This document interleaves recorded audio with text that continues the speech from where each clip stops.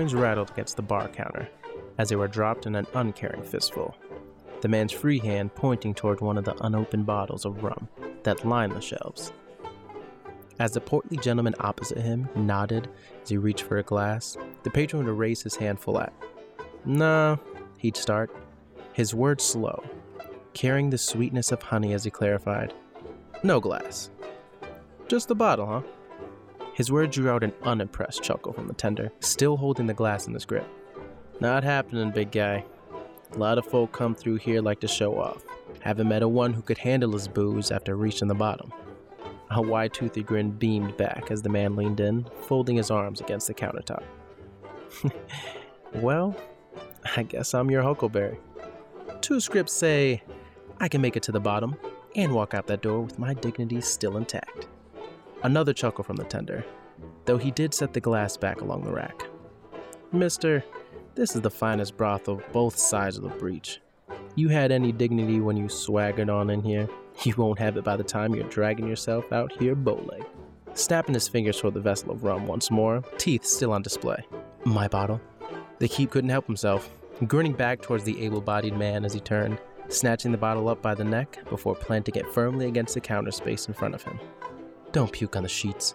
The patron nodded up with a strong chin before unslinging the well-cared-for rifle from his shoulder, leaning it against the bar. Taking the bottle up in his grip then, he turned, leaning his back to the bar as he uncorked the rum.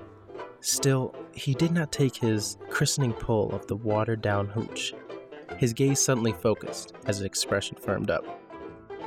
As the scantily clad women and drunken workers loomed in and out of his sightline, his gaze remained fixated on the gambling tables, fingers of his free hand drumming against the counter behind him as he lost himself.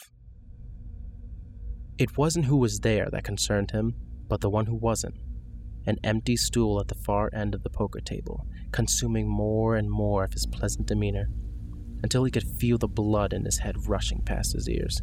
His drumming grew sharp, the whole of his time in this scum-stained hellhole, riding on that empty seat not being vacant. Aggravation began to build, until finally, out of the corner of his watchful gaze, he saw them. Passing like a shadow, the hunter snapped his gaze toward the exit, pressing off of the bar, only to see nothing but the open doorway. His mind seemed to have the better of him, and it was at this point he felt confident in his need to drink, taking in his first swig of rum. Then, as startled as he had been just seconds ago, a hand cut through the air to grip at his bicep, tugging against him. The hunter spun around, ready for the fight he was destined for. His fear subsided as he was met with the view of a young redhead, eyeing him with great concern. "You all right, stranger? Looks like you've seen a ghost just now." The man's fingers tensed around the bottle's neck, a moment passing before that familiar, open grin returned to his visage.